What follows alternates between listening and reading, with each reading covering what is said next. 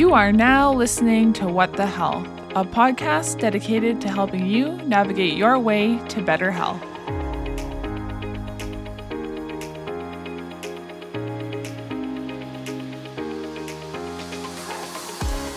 Hello, everyone, and welcome to episode 82 of What the Health.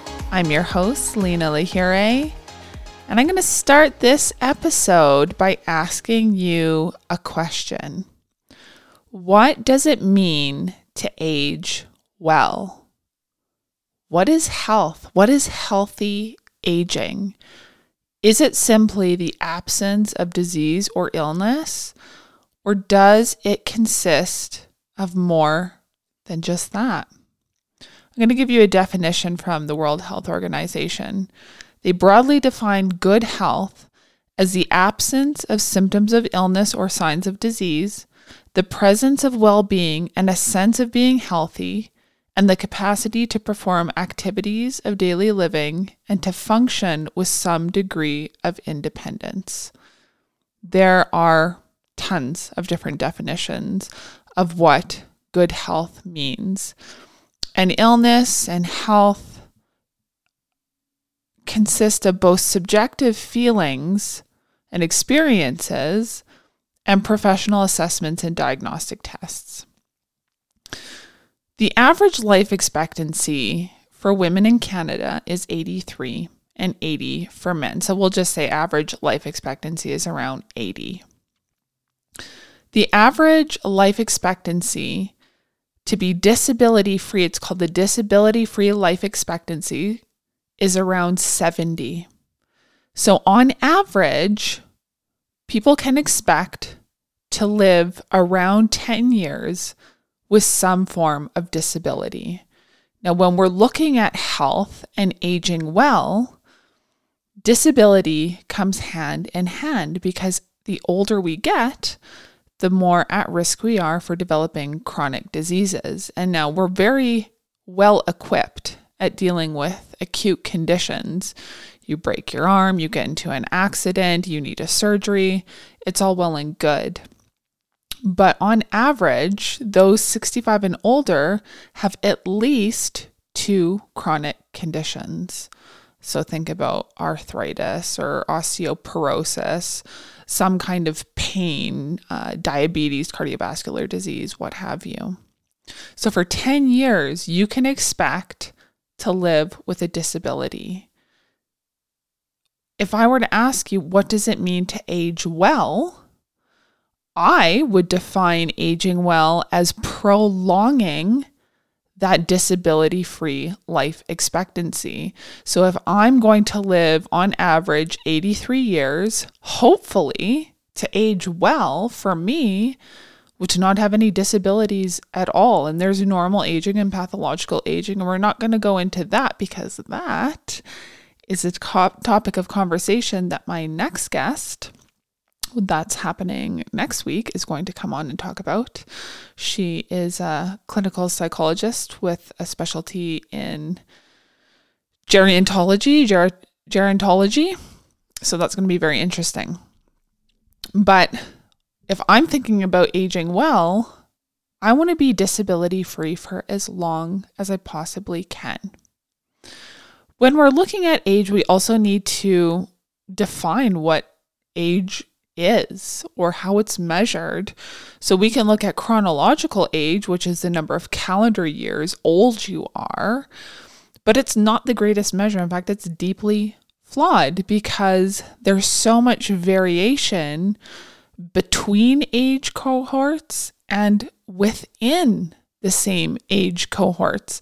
So you could have, for instance, a 65-year-old, and I say 65 because that's deemed quote unquote old age or, senior, whatever. But as we're getting healthier and we're living longer, 65 doesn't actually seem so old anymore.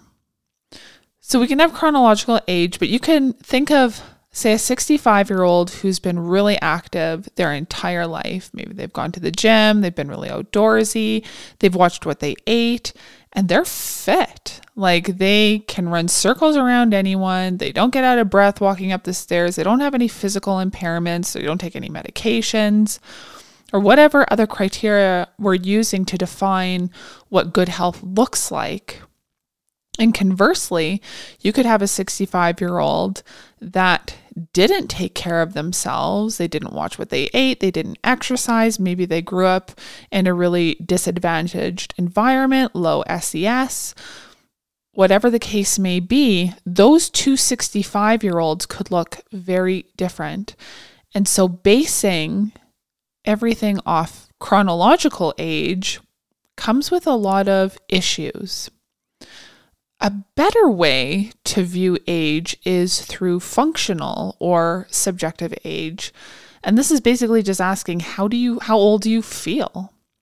And studies have shown that the age you feel is a better predictor of happiness, health, and longevity. Moreover, age is best viewed through a biopsychosocial perspective. And I've talked about a biopsychosocial perspective before, but for those of you who do not know what that is, bio meaning biological, psycho meaning psychological, and social meaning sociocultural, these are all the things that interplay in our life to construct our life course and the way that we should view our life course through. So biological, if we're looking at age through the biopsychosocial perspective, then biological includes physiological factors and genetics. Psychological includes things like cognition and emotions, your personality, and sociocultural includes the social context and the history and the culture that you grew up with and that you live in. So all of these factors interplay to create health or disease. So when we're looking at age, it's much more nuanced than just looking at how old someone is. And because we're talking about what does it mean to age well, and I brought up that disability-free life expectancy, I'm going to focus more on the biological side of aging well. That is not to say that it's the most important, because there's still psychological factors and there's social factors. So we can't look at health or aging in isolation in a vacuum, because all of these things, they're interrelated. They affect each other, and you can't just focus on one thing and expect healthy aging to just miraculously happen.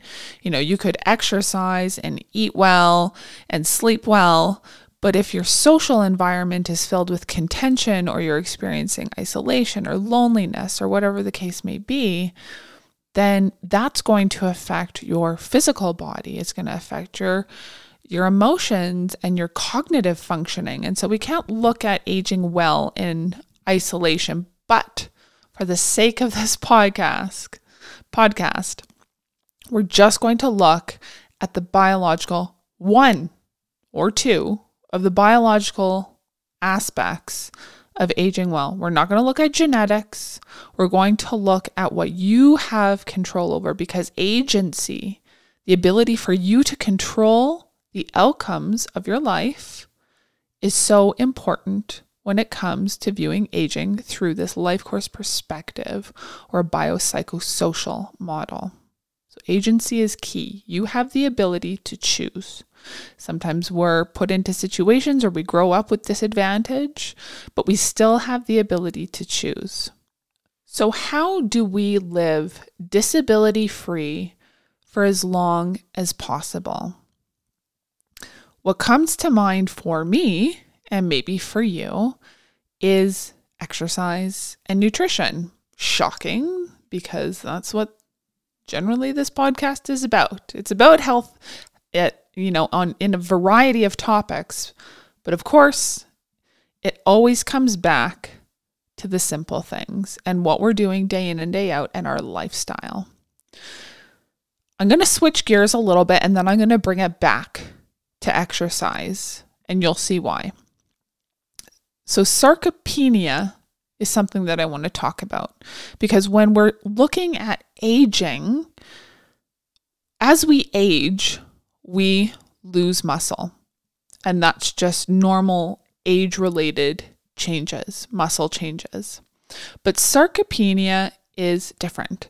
Sarcopenia is defined as a loss of muscle mass and strength, and its prevalence ranges between 5 to 13% for those aged 60 to 70, and between 11 and 50% by the age of 80 or higher.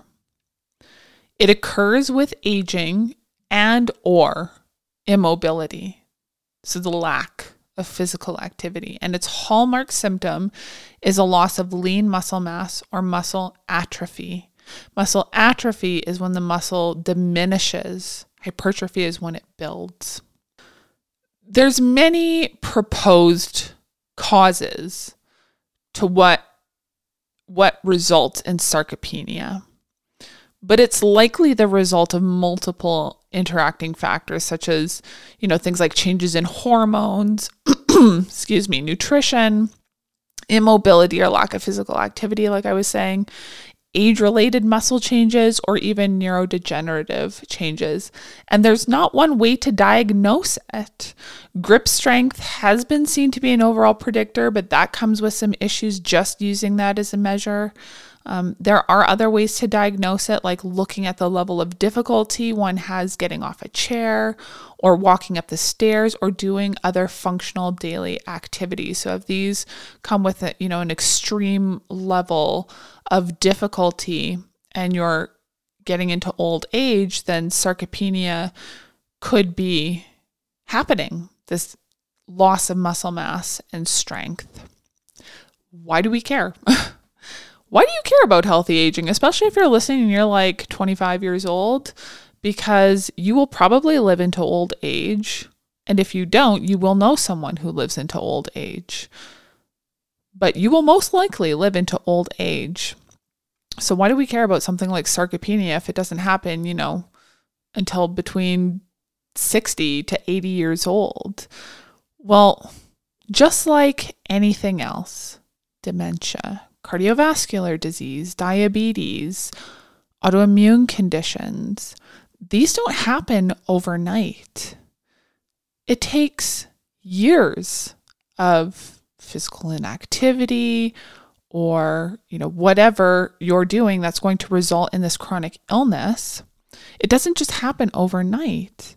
I mean, look at dementia. We know that dementia starts as early as your 30s or 40s. Like, it's already starting. Changes in the brain are already starting, but we don't start to see symptoms until later on in life. Well, the same is true for any other chronic illness, including something like sarcopenia. It doesn't start when you're 80. It starts before that. And loss of muscle is a big deal. So if we don't have enough muscle as we get older, one of the biggest risk factors of not having enough muscle is that we have a higher risk of falling. And if you've studied gerontology to any degree or know someone who's older or, have just experienced it yourself, if you're an older individual, falling can be disastrous. Not only can falling contribute to a lot of pain and issues later on, but it can also lead to the loss of independence as one ages. So if they fall and they hurt themselves and they're immobile and they're more dependent on other people, and that loss of independence affects our well-being. And that's the kind of psychological aspect of that. So the biological aspect is we get a fracture or a break, then we're more dependent and we lose that independence, which affects our psychology. Maybe it affects our social life because we're not able to leave the house anymore. And so falls are a huge, huge deal. You see little kids falling, they just get up. I mean, when you're older and you fall, it can be disastrous and it can end people's lives. So losing muscle as you age is a big deal. There's also changes that happen in our hormonal profile. Having more muscle improves disease recovery. Having more muscle means greater insulin sensitivity, which is what we want. We don't want to have reduced insulin sensitivity. We want to be sensitive to insulin because when you have diabetes, that's insulin resistance. Having more muscle means a faster metabolism. And as we age, our metabolism doesn't necessarily change as we age, but we end up doing less physical activity and in turn eating more of the wrong things. And so that has an effect on our metabolism. Muscle is an expensive tissue. So that is how it speeds up our metabolism because it requires more. It's more expensive and in turn it burns more calories. I'm really dumbing it down, but having muscle means a faster metabolism. More muscle means a healthier immune system. So you don't get as sick as often or you recover quicker. Disease recovery. More muscle means a healthier sex drive. And studies have also shown that people who have more muscle have better cognition. So their cognitive capacity is greater. Having more muscle affects your brain. So this is particularly important as we age. And as you'll hear our discussion, the one that I'm having next week with Dr. Candace Connert, we're going to go over dementia. And as we get older, the risk of developing dementia increases. And so if we can do things to decrease that risk, why wouldn't we do it? Why wouldn't we do it? So that's sarcopenia, the loss of muscle mass. That's why we care, because having muscle literally makes our lives better. So you might be asking yourself, or it might be self-evident at this point, what's the treatment for sarcopenia? Exercise. A lack of exercise is a significant risk factor in the development of sarcopenia. It's not the only factor. And it's not the only treatment, but it's kind of gold standard. First level is exercise. And if you're 60 or 70 and you think it's too late for you, it's not. You can still reap all of the benefits that I just said having muscle gives you in old age or older age.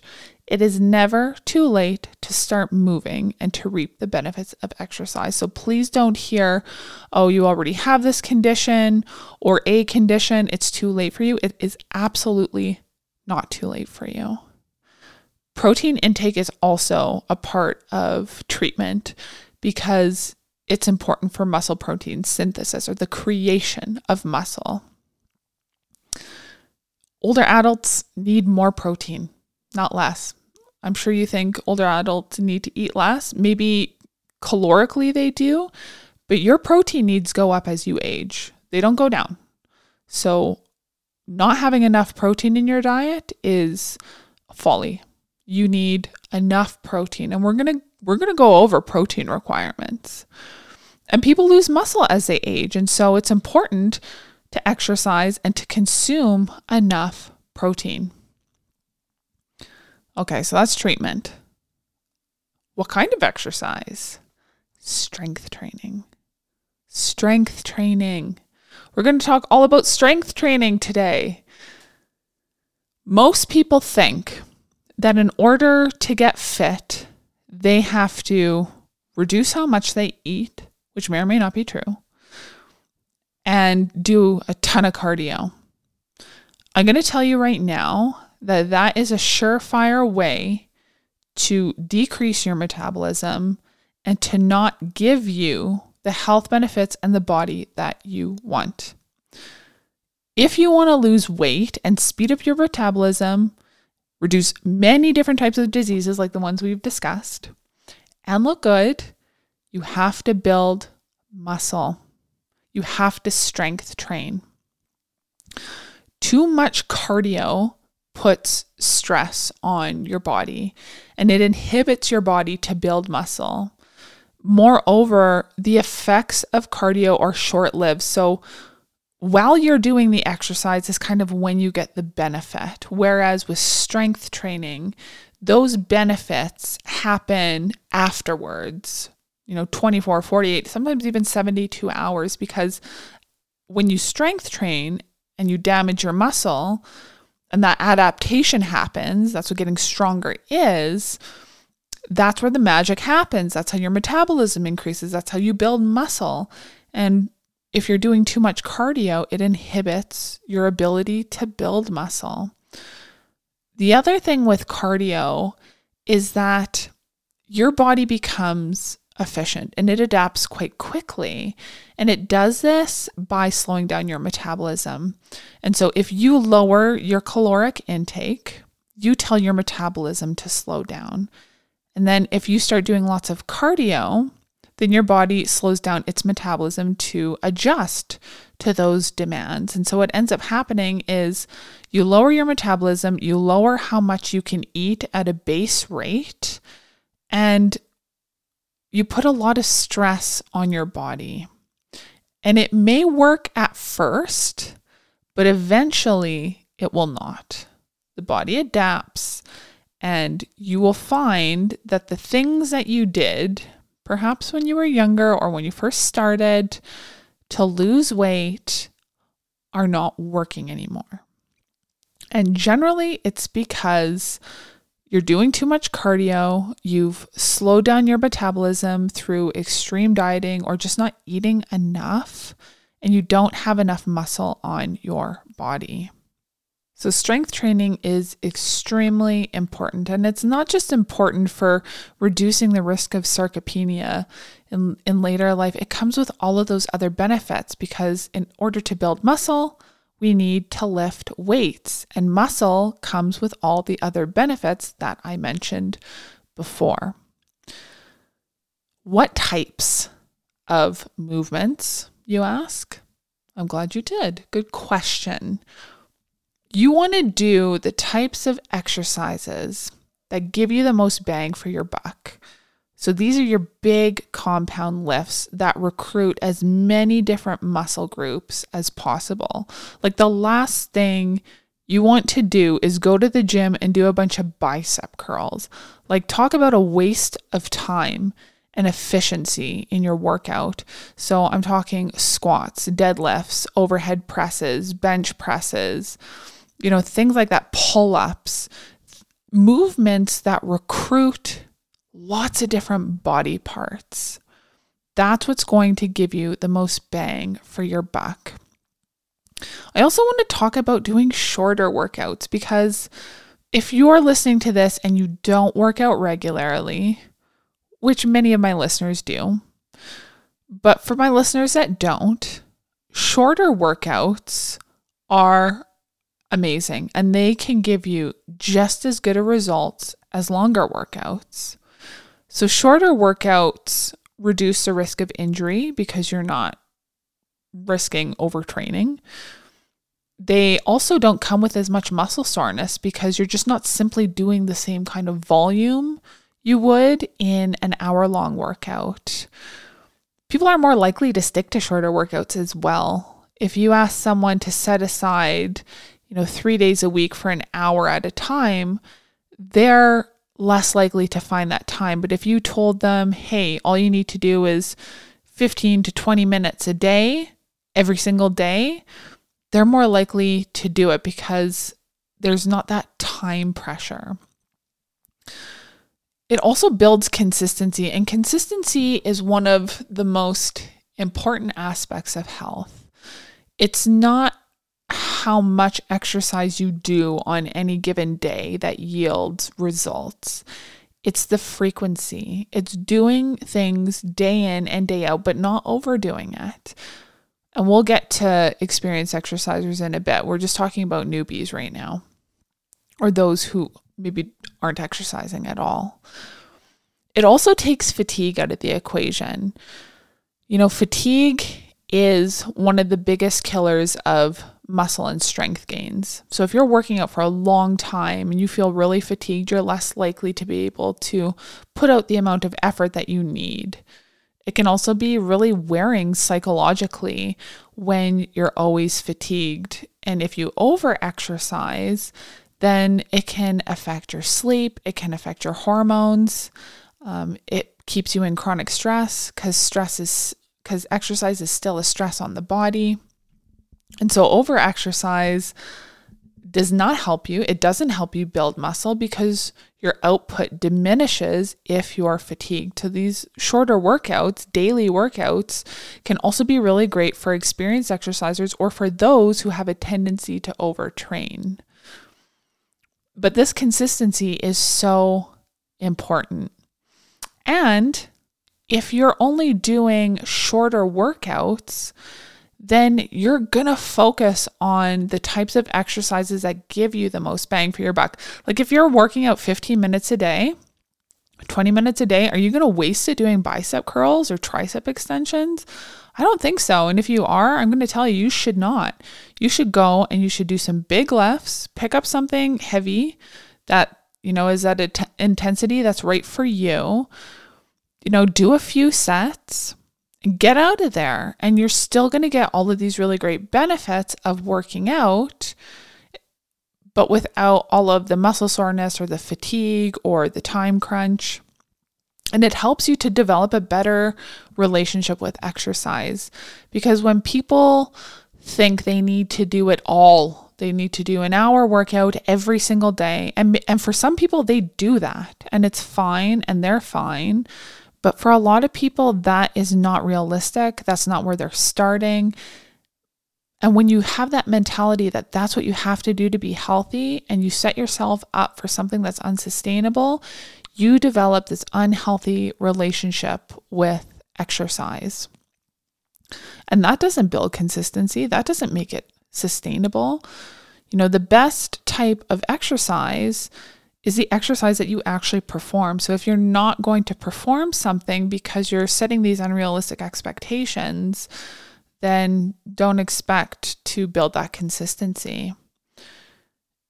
If you're doing short workouts every single day, you're basically, working on the same body parts most days. I like full body workouts personally.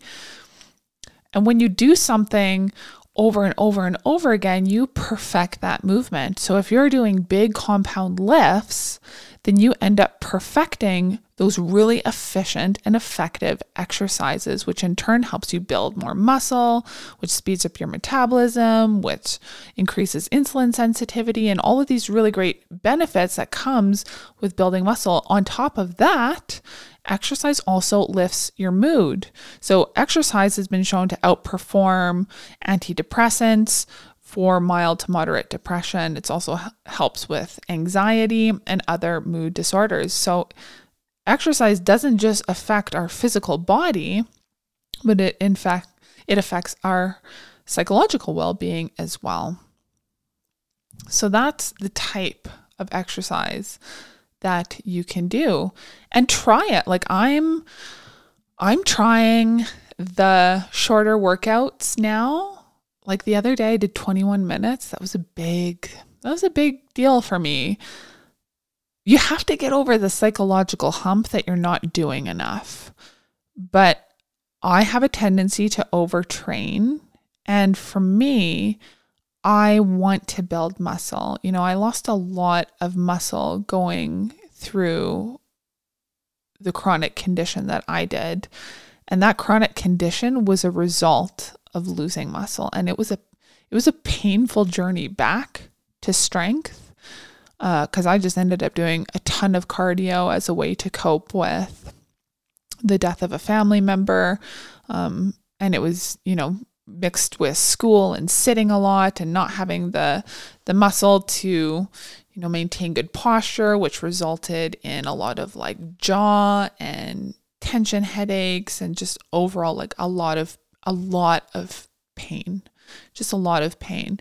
And getting back to a place where I feel strong and was able to even pick up a weight without feeling excruciating neurological pain that was a journey. That was a very big journey for me. And I'm finally back. I'm not like 100% symptom free. I still get headaches. But I'm pretty strong. Like I'm pretty strong again. And I feel amazing. Like I feel 10 times better, 100 times better than what I did, 2 or 3 years ago. So that's strength training. Really good. Try those shorter workouts and see what happens. Also, on top of that, this is a little side note, is when people exercise, they're more likely to eat healthy. So on the days that you exercise, studies have shown that people are more likely to eat healthy on those days. So if you're exercising every day, then your chances of wanting to eat something healthier are greater. Just a little side note. And with that, we're just going to jump a little bit into nutrition. So in order to age well, we need to build muscle. That's just one component, but we need to build muscle. We also need to eat in a way that fuels that muscle. And I did touch on protein, and we're going to touch on it again because it's super important. And no, most of us are not getting enough protein. You might hear, whoever say we get tons of protein, we get tons of meat. Generally, people actually don't get that much protein. They don't get enough protein. For general health, you need around 1 gram per pound of lean body weight or your goal weight. So say if your goal weight is 150 pounds, you need 150 grams of protein. Do you know how much protein that is? If you have ever tracked your protein, it's a lot. Like it's a lot. And people aren't getting anywhere near even 100 grams. And I would say that every adult needs to aim for at least 100 grams of protein a day. You just do. If you want to maintain lean muscle, and if you want to build muscle, actively build, you need more than that. So for general health, 1 gram per pound of lean body weight or your goal weight. The thing with protein is it's the most satiating macronutrient. So you end up eating less of the not so good stuff. If you are eating a bunch of protein and it's filling you, then you're less likely to go and reach for chips or sugar or some kind of refined carbohydrate because you're satiated. Protein also helps to fuel your muscles, like I said, and that is one thing that we need. It reduces insulin spikes. And we talked about how having muscle changes your hormonal profile and it increases insulin sensitivity. So it helps to reduce those insulin spikes that are caused by eating high amounts of sugar. And not just that, our insulin can spike as well when we're in a state of stress. But protein is so important. And for me personally, I use a protein powder. Kevin uses a protein powder. Kevin has increased his protein. He's changed nothing else. Nothing about what he's eating or how he's training. And he is consistently seeing strength gains in the gym, and his body looks fantastic. Like I notice a difference. He notices a difference. Like the weights are just like sailing up like no one's business. And all he's done is increased his protein intake. That's it. And so if you want to do better in the gym, if you want to see better gains, you have to increase your protein. Now, I should say that regardless of how much you exercise, how great a program you have, how much protein you're eating, if you don't sleep well, none of it matters at the end of the day. Not sleeping is a huge stress on your body.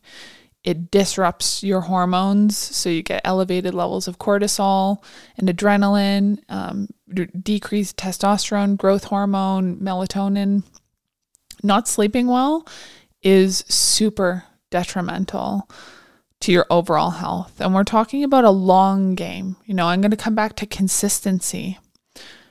There's no end game. I don't know if you knew this or even thought about this, but there's no A to B with exercise. There is no B. It's a long game. There's no end to it. This is something you do every single day. So you have to find what you can do consistently. Do something every single day without overdoing it and find what works for you. And I'm telling you right now, if you strength train daily, and if you don't want to do the shorter workouts, then at least 3 days a week, seriously strength training, full body, 3 days a week, you can find great benefits from that. It's not overdoing it. You strength train regularly, you meet your protein requirements consistently, and you sleep properly, it takes care of a lot. Like it leaves a lot of room for you to focus on the other aspects of health. And it just makes your quality of life so much better. And it really is that simple. What's not so simple are the other factors that come into play. Financial issues, relational issues, time constraints, motivation. Those are all separate. But if you can consistently strength train, get enough protein, and get enough sleep, your life will change. It will dramatically change, and it will have a knock-on effect on all the other areas. So what does it mean to age well? I'm going to come back to this notion. For me, aging well looks like a life that I have all of the ability and the function that I want, that I'm living disability free for as long as possible. That to me is aging well. And in order to age well, we have to look at all of these different factors, the biopsychosocial perspective. But again, if we're looking at things that we have agency over, then we can look at things like nutrition and exercise and sleep quality, and even how we function in our relationships. So that is it for today. I hope it gave you some motivation. I hope it gave you some motivation to go out and get a gym membership if you don't have one. Because while I don't think you need a gym membership to get fit, I kind of think you need one to stay fit. Unless you're highly motivated and you have equipment at home, you can't get the progressive overload that you can in a gym. You can't increase weights. There's also the social aspect. So I encourage you to invest in yourself and get a gym membership and go consistently. That is one thing that I would encourage you to do before January. For the love of God, before January. And do it now for yourself because, like I said, sarcopenia, dementia, cardiovascular disease, these things don't happen overnight. If you're in your 30s and you're not even thinking about aging, I'm telling you right now, it's going to come quicker than you realize. And if you're 60 or 70, you know how quickly things can creep up on you. And you don't want to be looking back in 20 years from now thinking, dang, I wish I would have just exercised every day. Maybe it could have mitigated some of the issues that I'm facing. Save yourself the heartache of realizing that and just do it now. Do it now, regardless of your age, because it's never too late to be physically active and to take care of your health. That is it for today. Thank you guys so much for listening. I look forward to talking to you again on our next episode. Thank you so much for tuning into today's episode. I hope you gained better insight into how you can be the healthiest version of yourself that you can be. If you haven't done so already, make sure to subscribe to the podcast and please leave me a review, as your reviews get this message of better health out there. You can also follow me on Instagram at Lena Jade's Healthy Life, where I post fitness, nutrition, and psychology content. All right, you guys, that is it for today. Thank you so much for listening. Stay tuned for the next episode. And as you go throughout your day, always remember, you are powerful over your health.